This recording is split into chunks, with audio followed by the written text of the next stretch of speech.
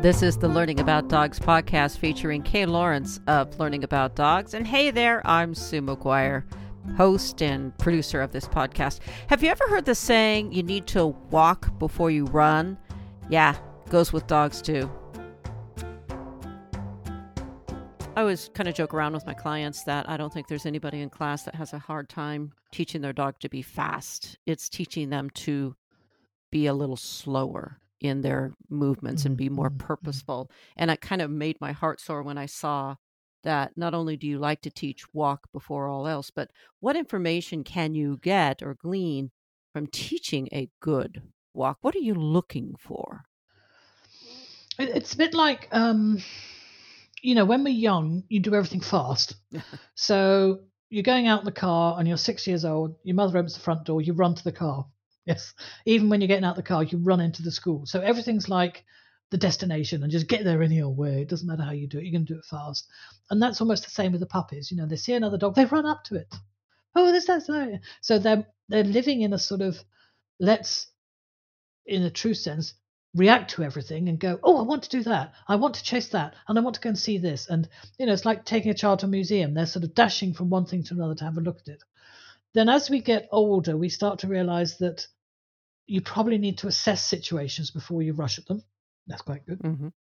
And then when you get a bit older still, you start to realize that the way you move has an impact because you're going to do this behavior thousands and thousands of times over your life. And if you don't move well, you will pay the price later on. So I used to have a habit of sitting on the sofa on one leg. It's a bit of a ladies thing where you just tuck one leg under and then sit down on it. Mm-hmm. You know what I mean? Mm-hmm. Yep. But that now I'm paying the price because that knee is like, Yeah. But it used to be the most comfortable way for me to sit, especially on what I call man deep sofas. Yeah. Sofas deep. have a certain depth to them.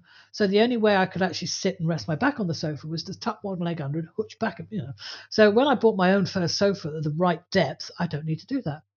But I'm still paying the price for doing that, or tucking your legs under your chair when you're sitting a certain way, or bad shoes. Most of us probably wore those shoes that were absolute killers, but they looked really good. But you didn't walk well. Yes, and you will pay the price. Your body will pay the price for it. But then there's also the aspect of the way you walk has an immediate effect on the person you're walking towards. Yeah, the way you walk. So the style of your walk would convey your emotional state at that time. Uh-huh. Are you browsing or are you walking with purpose? And we do a little test. I used to do this in my classes where you have to learn to walk with purpose, not fast, not speedy, but with intent. So when you go to the supermarket and you turn around that aisle at the top and you've got your trolley, I want you to try and go from one end of that aisle to the other, walking slowly, but with very strong intent that you will not deviate from your path. You're not going to deliberately crash into everybody, but as you go along, people will notice you out the corner of their eye and move aside because of the intent in the way you're walking. Okay. It works. It's Okay. very, very powerful. So again, we used to use this quite a bit in crowds at the airport. If you're wearing uniform and you focus on the very far distance of the building and you walk with purpose, people won't talk to you and they'll move out your way. If you look at people and you go, oh, excuse me, could you move out the way? You'll be struggling as you go through this crowd all the time. So the same has an effect on the dogs, or somebody can walk into a pub or a restaurant and just have that walk and everyone's going, oh, yeah, they'll notice it. So the dogs can have the same effect. They can walk in a way that says, I'm really comfortable and I'm just browsing and I have no interest in you whatsoever, even though you're giving me the fish eye. Or I'm with my person and my person's fine and we're together. There's so much expression in the way the dog holds their body when they walk, that walk becomes a very important expression and a need for the dog to be able to do it well. Yes, to be able to walk in a relaxed fashion, to be able to walk with intent, to be able to speed up and slow down, alter their balance as they're walking, walk to a stop that's controlled as opposed to bang and just, not be in balance when they stop. And all of that gives information out to another dog. Yes, whether they're tense, worried, uncertain, or looking for trouble. It's So interesting. that walk is a key thing. It's interesting. I guess I'm of the school of that. Gosh, this is something you have. I just thought that would come naturally, and you would only Mm. go in there if you noticed something weak on one side or not, but not necessarily, huh? Huh. Well, no. I mean, dogs know Even how to looking, walk.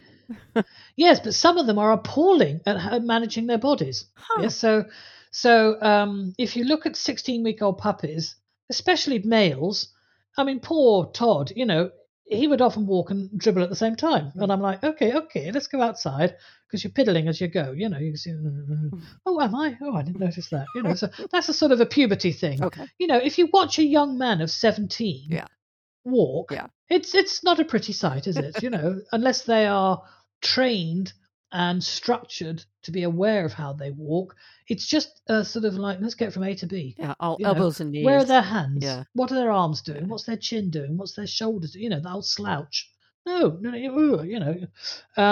So the way you walk should be physically good for you for longevity and repetition of that movement, and the more animated your spine is when you're walking, the more benefit it is to you. That whole, how a model walks, where they overextend from, so the left leg would go over in front of the right foot, so everything's twisting in a sort of an opposing direction.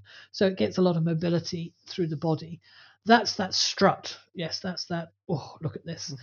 But that's a physically powerful walk, and you're engaging all your muscles as you walk.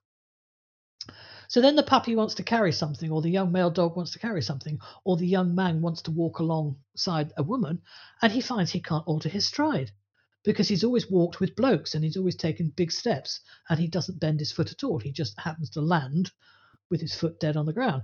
Now he's walking alongside a bird, and he takes 3 steps and stops because she's taking smaller steps in her high heel shoes.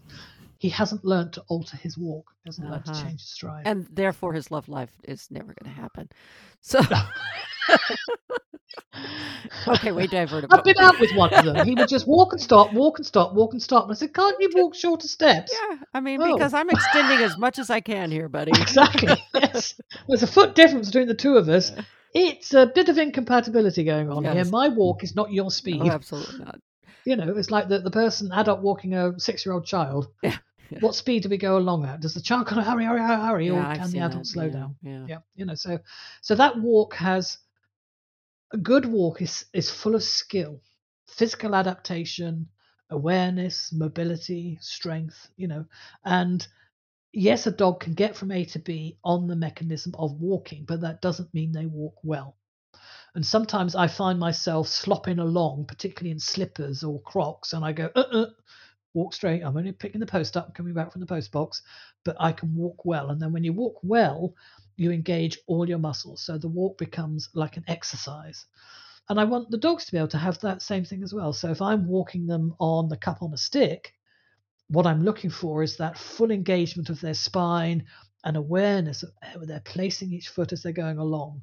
Here's one, here's another, and that rhythm that they'll develop. And that's what they're getting the reinforcement for. So it's a little bit exaggerated because they're following the cup on the stick. They're being lured by the food that they're going to get, but they're building their strength in the way they move. Mm-hmm. And this is to really encourage people to take the cup on a stick, because I think that it's Helen, or maybe you have it in the Build the Learner course where you have actually video of Helen Randall, one of our dear friends, with the difference you see in her dog learning how to walk to engage well. Properly walk, yes. It's really significant. Yeah.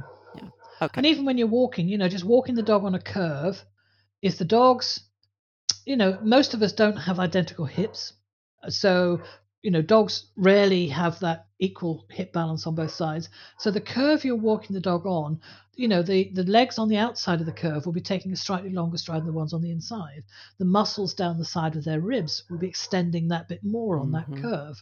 So by walking the dogs on different patterns, we exercise and build muscles that may be less developed on one side or the other due to the dog's skeletal structure.